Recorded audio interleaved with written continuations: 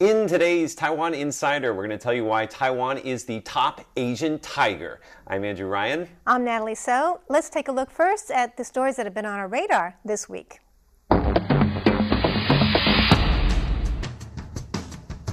China has announced 26 new incentives designed to lure Taiwanese businesses and talent. President Tsai says the move is aimed at promoting China's one country, two systems formula. Former Vice President Annette Lu has dropped out of the 2020 presidential race. She criticized the petition-based procedure that independent candidates have to complete to get on the ballot. She did not submit the signatures that her campaign picked up before the deadline. Migrant workers from Southeast Asia held protests on Saturday, calling for an end to the brokerage system many have to use to get jobs in Taiwan. Protesters called instead for a government-to-government hiring system. Taiwan's Railways Administration has scrapped a plan to equip train station surveillance systems with facial recognition software. The plan was pulled over legal and privacy concerns. And under the radar this week, a foreign national has been detained after trying to sneak into the landing gear of a plane that was taxiing down the runway at Taiwan Taoyuan International Airport. The man had no ID on him, and there is no record of him entering the country. A notebook the man was carrying was filled with Russian writing, but he has so far not spoken to police or interpreters in any language. Now for our top story, Taiwan is top among the 4 Asian tigers. Top in third quarter economic growth, that is. Now, why has Taiwan's economy been able to grow despite the U.S.-China trade war? Let's take a look. The phones are busy at the Invest Taiwan office. The government office is busy helping Taiwanese businesses overseas to finalize plans to invest back in Taiwan. So far, Taiwan has approved $26 billion in investment this year. That number could more than double by year end. Economics Minister Sun Rongjing said he expects total investment to reach more than $66 billion this year. The Government Statistics Office announced third quarter growth was 2.91%. That's first among the 4 Asian tigers. South Korea was 2%, while Singapore barely grew at just 0.1%. Impacted by mass protests, Hong Kong showed negative growth of 2.9%. Minister Sun said there are 3 main reasons why Taiwan's economy has grown the fastest. Taiwanese businesses are investing back in Taiwan. Some export orders have been transferred to Taiwan due to the U.S.-China trade war. The government has also increased domestic demand. Global companies are also marking Taiwan for major investment plans. Google plans to invest $850 million to expand its data center here. Ørsted also plans to invest $526 million in offshore wind farms. Taiwan will need to keep an eye on the U.S.-China trade war, but building on Taiwan's strengths will be the key to long-term growth. Taiwan leads not only the 4 Asian tigers, but also the rest of the world when it comes to benefiting from the U.S.-China trade war. Now, a UN report has found that Taiwan has enjoyed the most trade diversion benefits of any country. Taiwan had $4.2 billion worth of trade diversion benefits in the first half of the year, mostly in exports of office machinery and communication equipment. Mexico followed with $3.5 billion, and then the European Union and Vietnam at around $2.6 billion. Now, as for the Asian tigers, there's 4 of them. How did these countries get grouped together, and what are some of the reasons for their successes? That's the subject of today's Taiwan Explained. In today's Taiwan Explained, I'm going to tell you about the 4 Asian tigers and some of the possible reasons for their success. Okay, you have 1 minute to do this, Andrew. Okay. Are you ready? I think so. Go. All right. The 4 Asian tigers are South Korea, Taiwan, Hong Kong, and Singapore. Now, they were inspired by the economic success of Japan after World War II and experienced rapid industrialization. Now, they maintained high annual growth rates of over 7% from the 1960s to the 1990s. Now, let's take a look at the difference in size and specialization. Now, Singapore and Hong Kong are smaller in population and area, and they're both global financial hubs. Taiwan and South Korea are larger, and they are world leaders in manufacturing electronics. Now, naturally, Taiwan compares itself with South Korea, as you can see from this Facebook post by the premier last weekend. He says, we want to beat South Korea. We beat them again this quarter. It's got the economic growth rates of all four of the countries. And as you can see there, in Chinese, we call them little dragons, not tigers. And there are many possible reasons for their success, but the big ones are state intervention, export-oriented policies, and some people even say Confucius could play a role. Good job. You didn't hit the buzzer.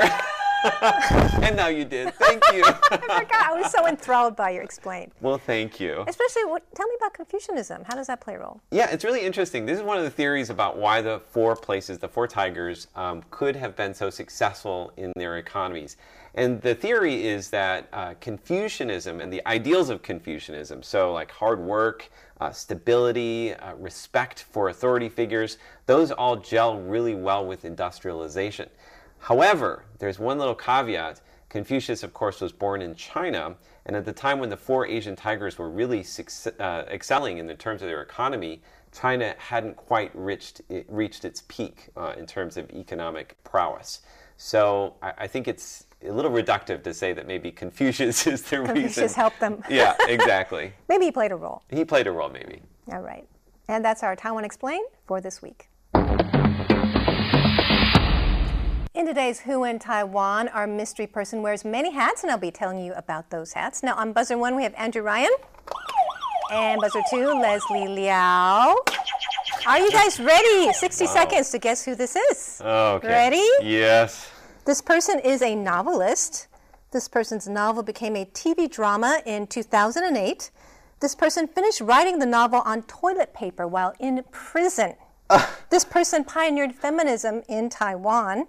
She was imprisoned for her speech on International Human Rights Day in Kaohsiung. She was a legislator and a Taoyuan County magistrate. She was Taiwan's... Oh. Okay. I think you did it first.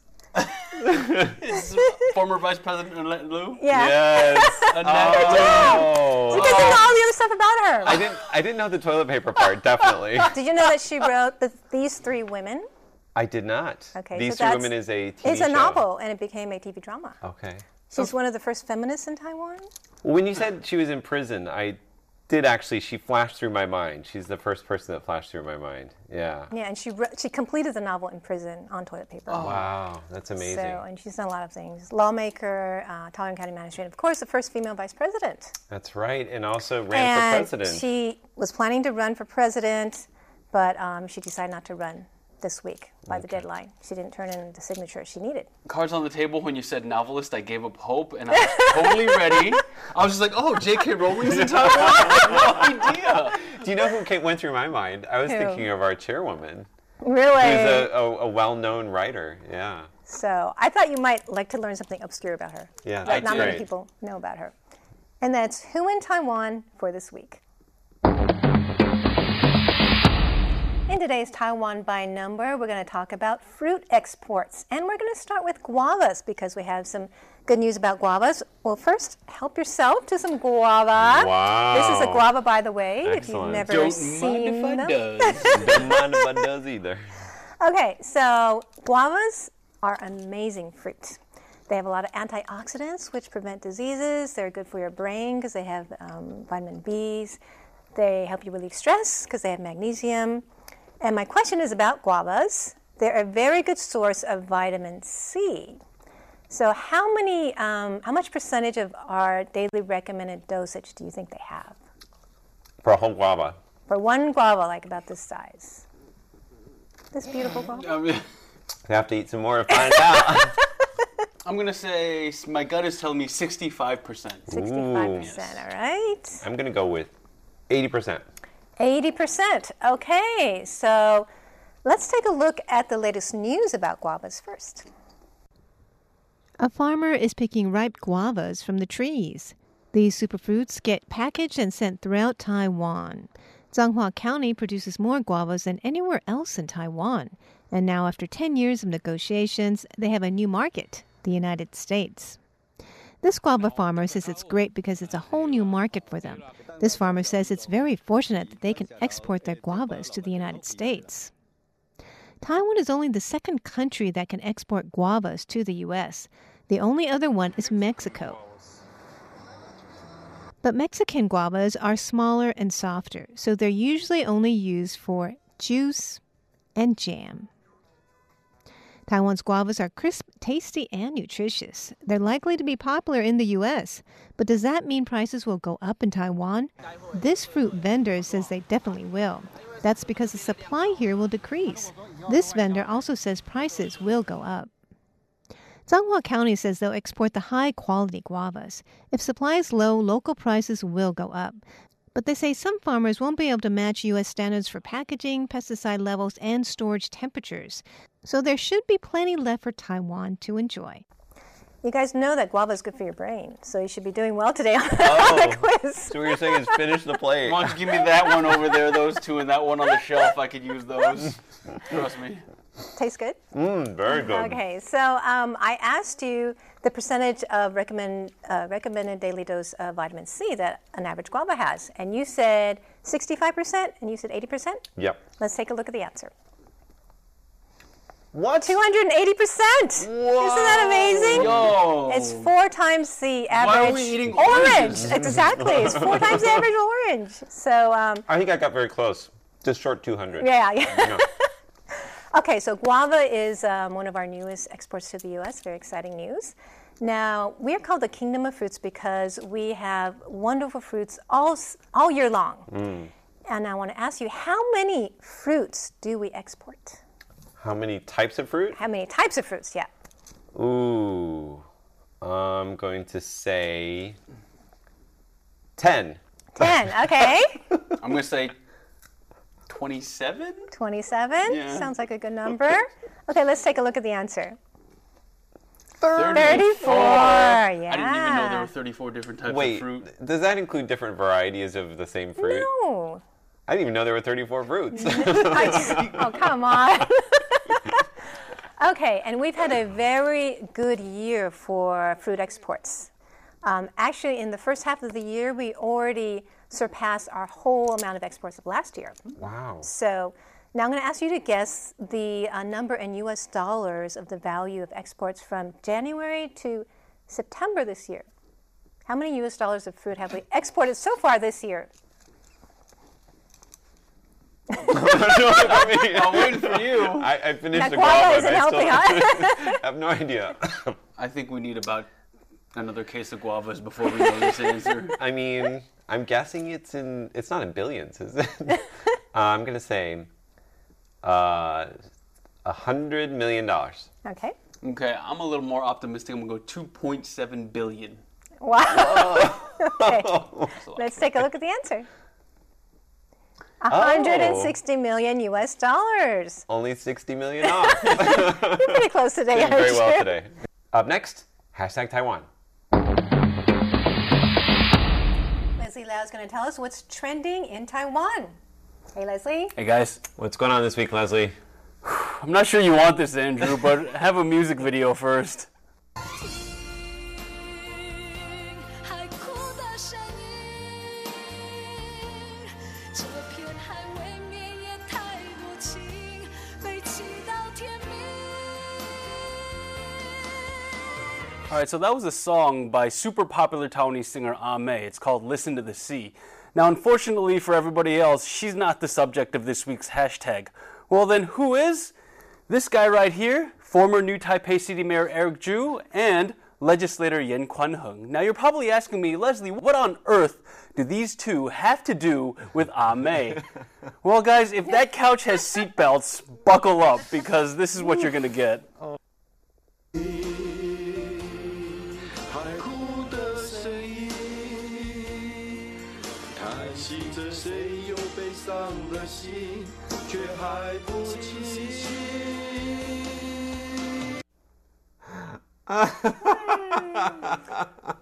There's a word for that where I come from, and that's called a doozy. A doozy. Anyway, that video was posted to Yen Kwan-hung's Facebook page, And in a preview post, he says that was meant to draw attention to Longjing Lisui Harbor in Taichung because it's been affected by a lot of air and water pollution. That's where they are. Actually, you can tell. I recognize those smokestacks. That's the world's largest coal-burning power plant, isn't it? Okay, in Taichung. Yeah. So that's exactly what they're trying to play into, right? Because of the presence of that coal plant, the local waters have been affected, and the local industry has been kind of tainted in a certain way.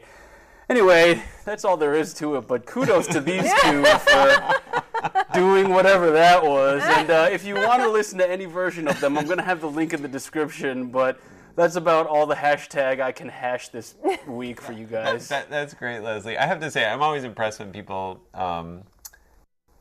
I don't want. Should I say try to sing, or does that mean too mean? I mean, you have to put yourself out there. It's very brave of them. Very we admire brave. their courage and their sincerity. And maybe, the point is not being a great singer. No offense, really. But maybe that will help their cause. If you're a really good singer, maybe people will just be like, oh, he's just, I'm still trying to get over the hump of it's a doozy. So you guys are putting a lot more thought into it than I have. Well, thank you, Leslie. And that's hashtag Taiwan for this week. Do follow us on social media and leave a comment below. We'd love to hear from you.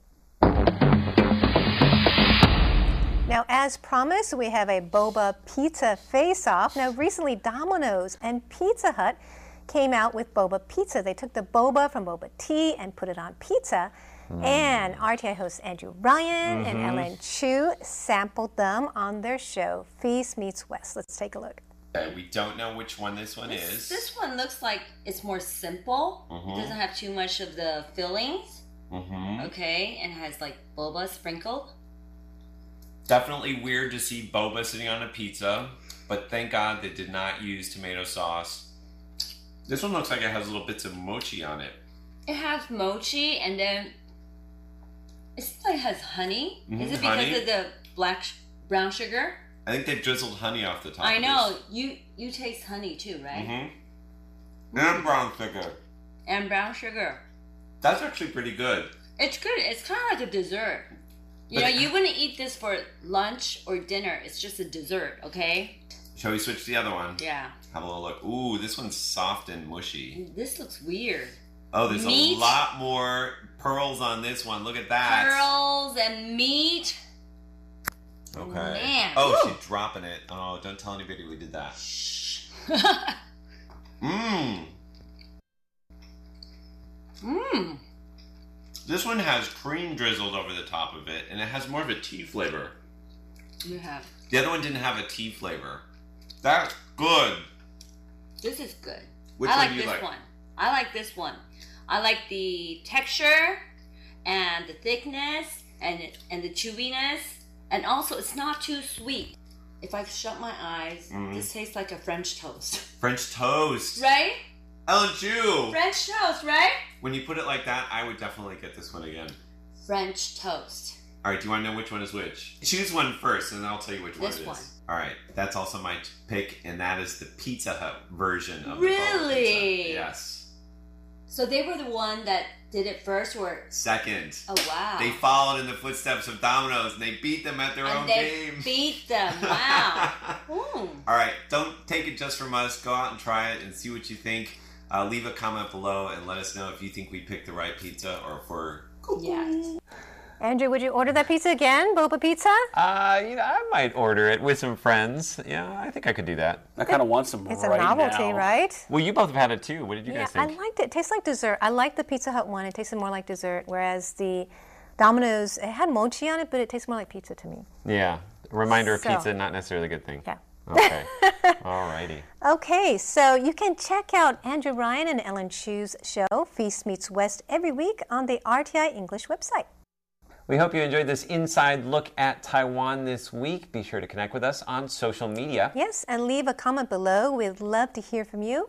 For Taiwan Insider, I am Natalie So. I'm Leslie Liao. And I'm Andrew Ryan. We'll see you next week.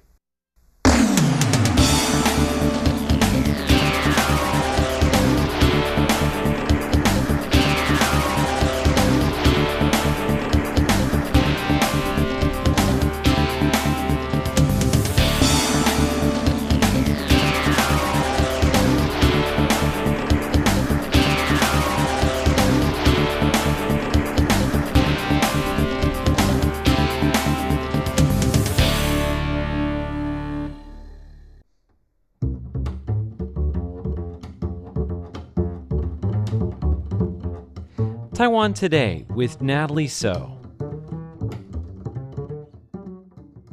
Taiwan recently saw 200,000 people come out for its annual Gay Pride Parade. Now, Taiwan has been the host of Asia's biggest Gay Pride Parade for the past 17 years. It was also the first nation in Asia to legalize same-sex marriage this May. Now, what country in Asia may be next? Well, today we gain some personal perspectives and insights from one of the most famous leaders of Taiwan's LGBT rights movement, Jennifer Liu, the chief coordinator of the Coalition for Marriage Equality. Soon after Taiwan legalized same-sex marriage in May, RTI host Andrew Ryan asked Liu about the LGBT rights movement in Asia and spoke with her about her own story. And actually, you've been a very public face of this movement. You've shared your story multiple times. Yeah. Has that been difficult for you and your wife to kind of be the public face of this movement?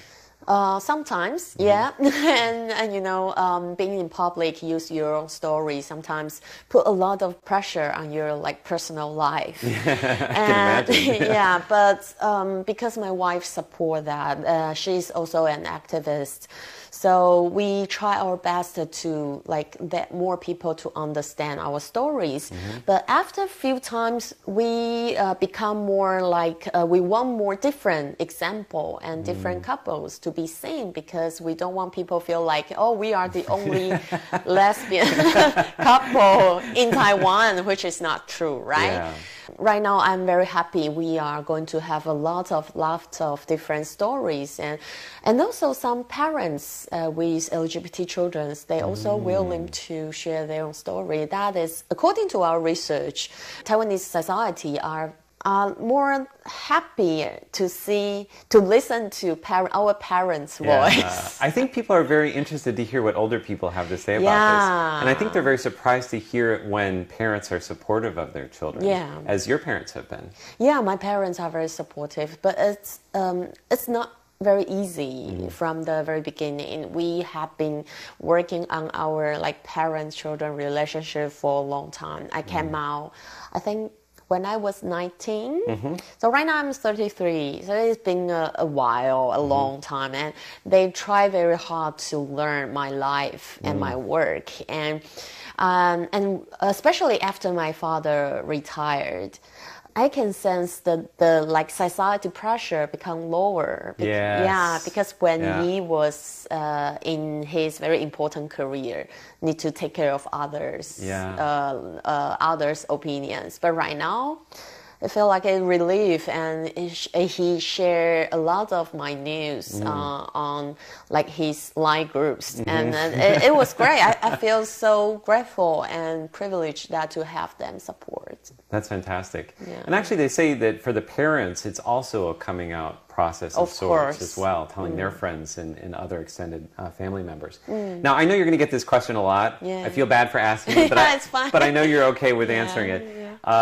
Now that the same-sex marriage legislation has passed in Taiwan, I know you actually have already had a wedding banquet. Yeah. Back in 2015. Yeah, right? It was a ceremony inviting our friends and family to join. Yeah. And that was after the Taipei City started allowing same-sex couples to register their relationship. Yes, is that correct? Yes, indeed. Okay. What was that like back in 2015? Do you think it'll be different from what we're going to see in the coming week? You mean the atmosphere in the society? Yeah, I think at that time, although we had wedding banquet, but everyone understands it's not an official wedding. Okay. So it's kind of a blessing, it's a ceremony, but we don't have any legal rights yet at that time. So right now, I think there will be more positive, and people can just do whatever they want. For example, to take care of their loved ones. That is a very important thing for LGBT people in Taiwan. Will you be getting hitched this week? Not this week because I have to work. I need to make sure every couple can get married on Friday. Yes. So and for me personally, I think the most important thing is not if I can get married or not. We use our stories to like being an example to educate the society. And so right now, every couples can get married in Taiwan. So I think it's not important for my personal life if we can get married or not. But we will eventually, of course. Eventually. Yeah. So I'm curious to know, what do you think is going to happen in terms of the type of wedding? You had a very traditional kind of on the street in a big tent wedding, a bande, as we say. Bande, they move the tables out. Yeah, and the chefs even cook it just on the street. Wow. It's a very traditional Taiwanese style banquet. Did you have a particular reason why you wanted to do a wedding like that? During that time, because it was during my own like election campaign. So the first of all, we want to be seen in public. We don't want to hide in a small room or only our friends and family. We want to speak out like in public. Another thing is a lot of people say LGBT culture is against Asian traditional culture, but we just want to prove that Asian culture and LGBT cultures, we can find a way to live in our country together. So I actually used the Taiwanese style wedding banquet. It was one of our strategy to let people understand, oh, this is what we can do, and we can also use our creativity to do more in the future.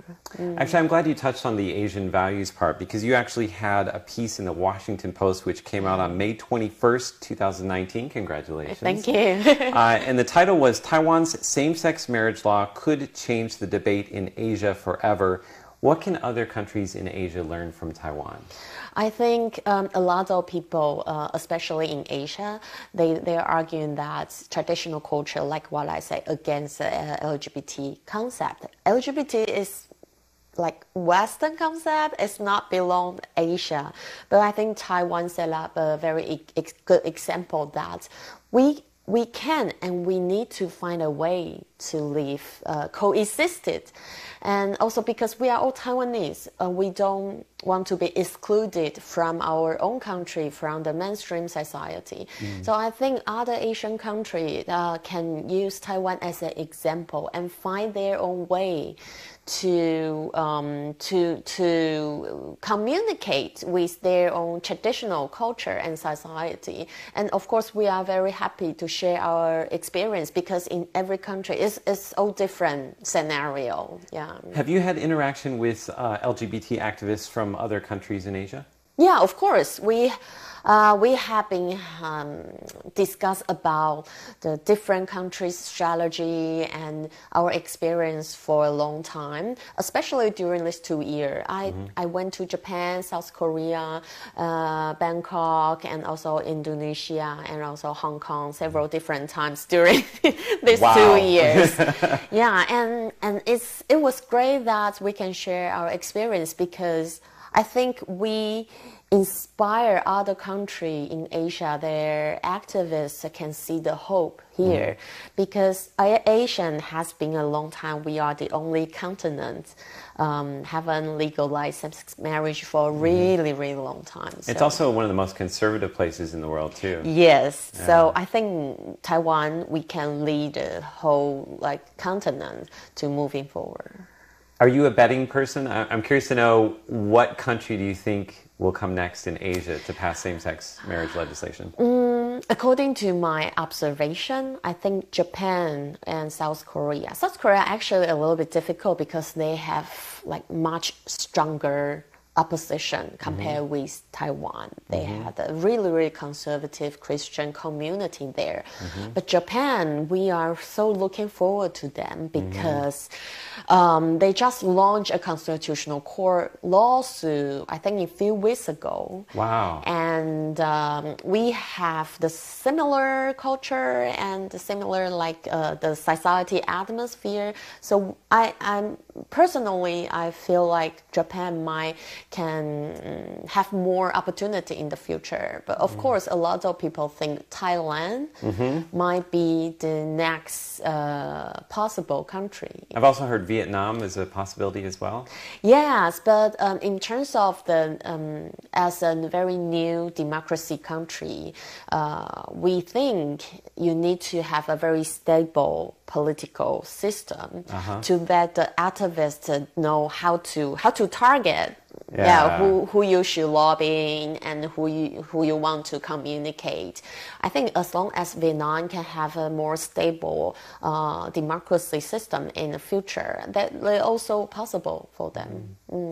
Finally today, I'm curious to know what your thoughts are about the future and moving forward. Now, as we've already mentioned in today's program, there are some issues with the bill that has been passed. For example, it doesn't include transnational relationships in which the foreigner comes from a country where same-sex marriage is not legal. It also doesn't cover all types of adoptions as well.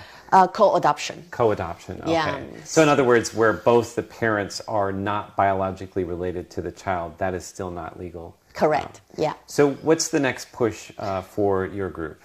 Of course, we are still need to fight for the full marriage rights, include what you just said. Another thing is like what I say, I think communicate with the whole society to lower down the discriminate percentage and situation in Taiwan. That is extremely important because we understand once the law passed, a lot of people will be like forced to see same-sex couples they didn't see before. Sometimes people feel like a little bit uncomfortable about that, and they need some time to adopt that. And I think it's great if the government or the more NGOs can put more resources on the social education.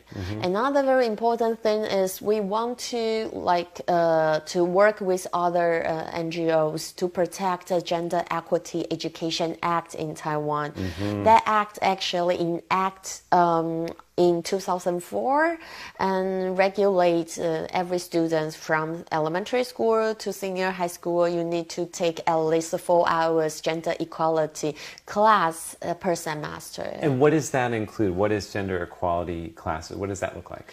It's not only about LGBT inclusive curriculum, but also about just ordinary gender equality, how to prevent gender harassment and violation, and also teach people to understand different kind of gender orientation or what's your gender appearance and your to respect other difference. I think that is very important in modern society because we are in the global world. So you have different kind of diversity and a different diverse community in Taiwan and around the world. Like can actually empower our young people's acceptance and tolerance toward different people around them.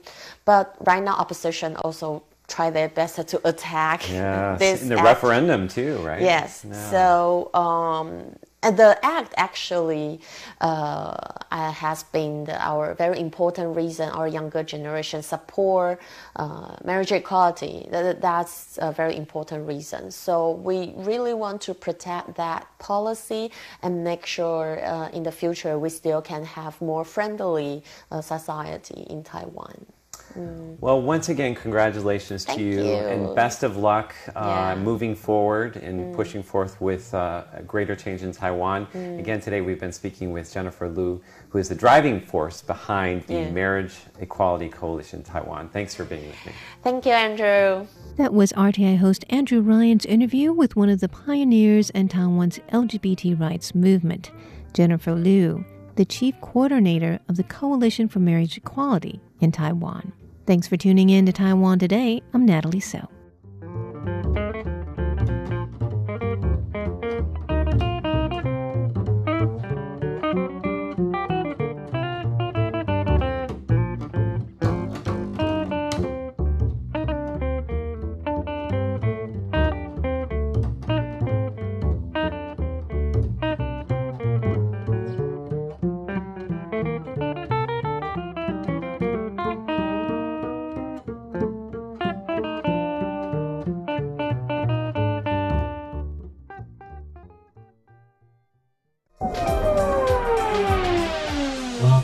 the RTI Time Machine.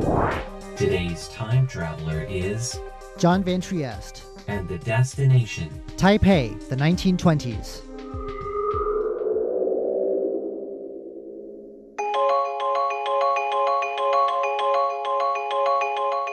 Just next to Taipei's Old North Gate, a long stretch of thin metal barriers hides a historic beauty being turned into Taipei's next museum.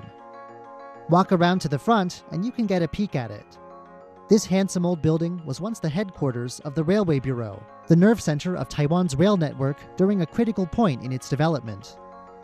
Today, as trains regularly circle Taiwan, this building is a reminder of the era that set the island in motion. This upcoming museum is devoted, as you might expect, to Taiwan's rail history. It's the brainchild of the National Taiwan Museum. It isn't set to open until 2019, but since we've already had a peek at the front, we might as well get a peek at the history the new museum will be celebrating. The National Taiwan Museum's Lin Yihong is with us today to tell us about the network of trains that once ran from this building and the impact the rail system had on Taiwan. 我们现在讲的铁道部啊，这里面其实从这个应该是说 Taiwan's first railway was built in the late 19th century, in the final days of Imperial Chinese rule here. Shortly after the line was completed, Japan took control of Taiwan, and in 1899, the Japanese authorities founded the Railway Bureau. At first, the bureau was housed in a machine works, a leftover reminder of Imperial China's late efforts to modernize Taiwan. But by the 1910s, towards the end of World War I, the location's unsuitability began to show. Taipei was prospering, Mr. Lin says, and organizations in the colonial government were getting new buildings. The most famous of these serves today as the Presidential Office Building. 那个时候快要盖好了，就有一些那个铁路局的人说啊，我们铁路局哈。As work on that building was finishing up, some people in the Railway Bureau began asking for a new building of their own too. The former machine works was just too small. They got their wish. Construction began in 1918, not far from the machine works, on the site of what had been a temple. Mr. Lin says the new building had an English-inspired design, with a first floor of brick and a second floor of timber. Expense doesn't seem to have been an issue. 他用的那个块木都是最好的，用的大概都是阿里山出产的块木。 The timber used in construction was Taiwanese cypress wood, a commodity at the time, and a kind of wood that's still valued today for its soothing scent. The wood came all the way from Alishan in Taiwan's high mountains. At the time, logging on the mountain was still at its peak, and the mountain's rich stores of wood could be brought down easily thanks to a logging railroad completed in 1912. The look of the building is thoroughly Western, but if you look closely, there's more of Taiwan to the building than just the timber. 它很巧妙地融合了台湾的建筑特色，有那个红砖做的拱。 An arched brick arcade on the first floor creates a covered walkway for pedestrians passing by, keeping them out of the sun and the rain. Though they don't build them quite as elegantly these days, covered sidewalks like this one are still a feature of Taiwan cities today. Mr. Lin says that by the time the Railway Bureau moved into this new building, Taiwan's railway system had grown. 这个时候呢，它大概就是台湾北部的基隆。 A Japanese-built line, finished in 1908, ran all the way down Taiwan's west coast, linking the most populous parts of the island from Keelung Harbor in the north to Kaohsiung Harbor in the south. It was far ahead of the short line that the Imperial Chinese modernizers had left behind, but the round-the-island rail loop of today was still far off in the future. An East Coast route was only just taking shape, and the final link in the loop wouldn't be finished until the 1990s.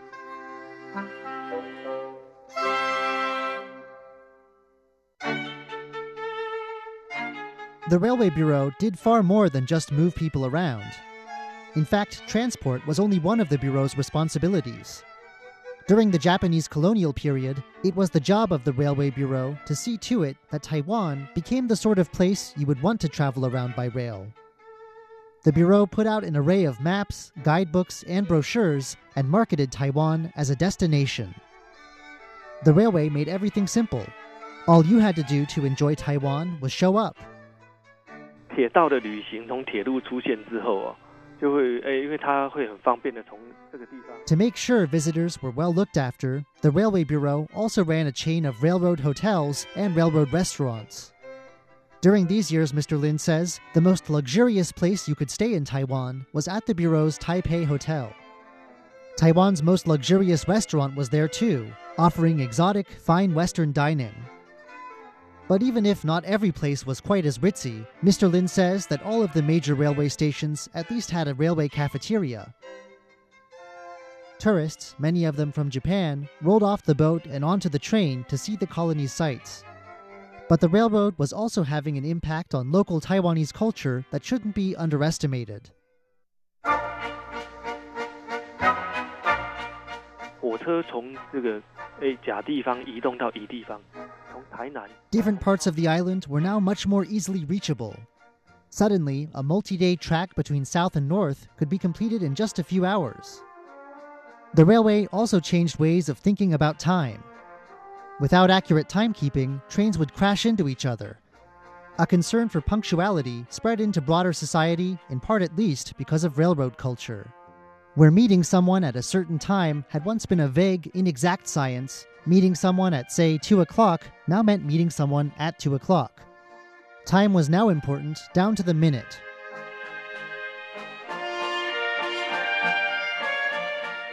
The Railway Bureau managed the system that made these changes possible and kept it running. It kept on doing this through the 1930s as war with China broke out, and into the 1940s as the war spread across the Pacific. But the Railway Bureau didn't last. In 1945, the war ended, and after 50 years as its colonial master, Japan relinquished control of Taiwan. 这个中华民国政府接收台湾之后呢， The beautiful timbered building did survive, though, and when the government of the Republic of China stepped in to assume control of Taiwan, they put their own railway authority in the same offices. The building continued to serve as the nerve center of Taiwan's railway network for many more decades. So when did the idea to put in a museum here come about? Mr. Lin says the ball started rolling in 1990, when the building was suddenly left without a purpose. 台北火车站，现在台北火车站盖好了，然后把铁路局的 The new Taipei main station had been completed, and it was decided that all of the files and all of the furniture would have to be moved into new homes there. The now empty railway building was not yet a protected site, and so there was discussion about whether to tear the building down and sell the land to developers or to find some other use for it. It took a long time to decide, and even after a plan was put in place, progress wasn't fast. The building was declared a historic site in 1992. Then, in 2007, the National Taiwan Museum and Taiwan's Railroad Company agreed to work together on restoring the building. They had their work cut out for them. 有一些不太一样的地方，首先就是因为使用的 Mr. Lin says that as time went on and the number of offices grew, the space proved too small.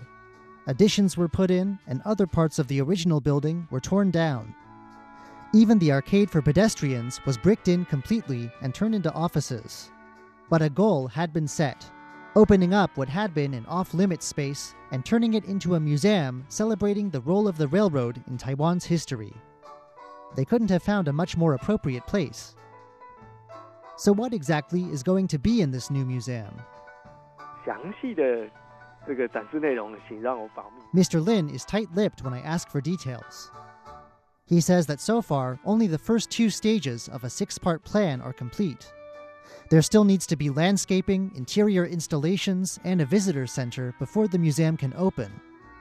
This will be a national-level museum, he says, and planners are going to take the time they need to see the job done properly. But he will say that he's excited to see a valuable piece of Taiwan's history come to life again. I'm John Van Trieste, and I hope you'll join me again next week for another journey through time.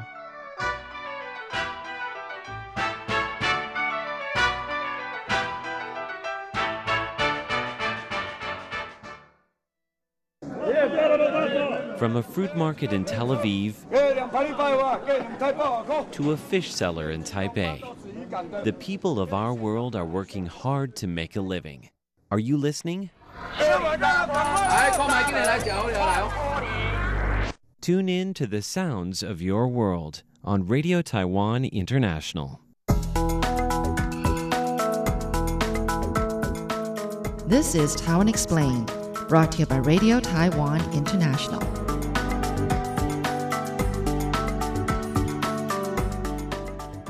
Today's Taiwan Explained, I'm going to tell you about the 4 Asian tigers and some of the possible reasons for their success. Okay, you have 1 minute to do this, Andrew. Okay. Are you ready? I think so. Go. All right. The 4 Asian tigers are South Korea, Taiwan, Hong Kong, and Singapore. Now, they were inspired by the economic success of Japan after World War II and experienced rapid industrialization. Now, they maintained high annual growth rates of over 7% from the 1960s to the 1990s. Now, let's take a look at the difference in size and specialization. Now, Singapore and Hong Kong are smaller in population and area, and they're both global financial hubs. Taiwan and South Korea are larger, and they are world leaders in manufacturing electronics. Now, naturally, Taiwan compares itself with South Korea, as you can see from this Facebook post by the premier last weekend. He says, "We want to beat South Korea. We beat them again this quarter. It's got the economic growth rates of all 4 of the countries. And as you can see there, in Chinese, we call them little dragons, not tigers. And there are many possible reasons for their success, but the big ones are state intervention, export-oriented policies, and some people even say Confucius could play a role." Good job. You didn't hit the buzzer. And now you did. Thank you. I forgot. I was so enthralled by your explain. Well, thank you. Especially, tell me about Confucianism. How does that play a role? Yeah, it's really interesting. This is one of the theories about why the 4 places, the 4 tigers, could have been so successful in their economies. And the theory is that Confucianism and the ideals of Confucianism, so like hard work, stability, respect for authority figures, those all gel really well with industrialization. However, there's one little caveat. Confucius, of course, was born in China, and at the time when the 4 Asian tigers were really excelling in the terms of their economy, China hadn't quite reached its peak in terms of economic prowess. So I think it's a little reductive to say that maybe Confucius is the reason. Confucius helped them. Yeah, exactly. Maybe he played a role. He played a role, maybe. All right. And that's our Taiwan Explained for this week.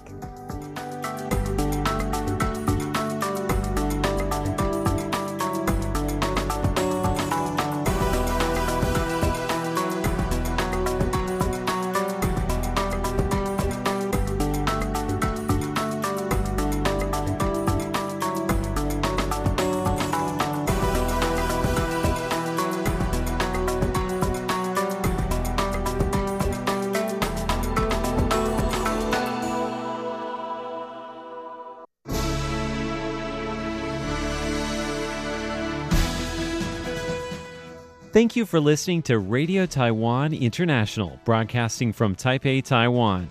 Check out our website at english.rti.org.tw. Again, that's english.rti.org.tw for the latest news and features from Taiwan. You can also listen to our programs and watch videos as well. Our 60-minute English language program can also be heard every day at the following times and frequencies. In southern China and South Asia from 1600 to 1700 UTC on 9405 kHz. Again, that's in southern China and South Asia from 1600 to 1700 UTC on 9405 kHz. And in Southeast Asia from 0300 to 0400 UTC on 15320 kHz. Again, that's in Southeast Asia from 0300 to 0400 UTC on 15320 kHz. We'd love to hear from you. Please send your comments to P.O. Box 123-199, Taipei, Taiwan. Again, that's P.O. Box 123-199, Taipei, Taiwan. Or send an email to rti@rti.org.tw. Again, that's rti@rti.org.tw. Also, visit us on Facebook. The address is fb.me/Radio Taiwan International. Once again, on Facebook, we're located at fb.me/Radio Taiwan International for videos, photos, and news of interest from Taiwan. Thank you once again for listening to Radio Taiwan International.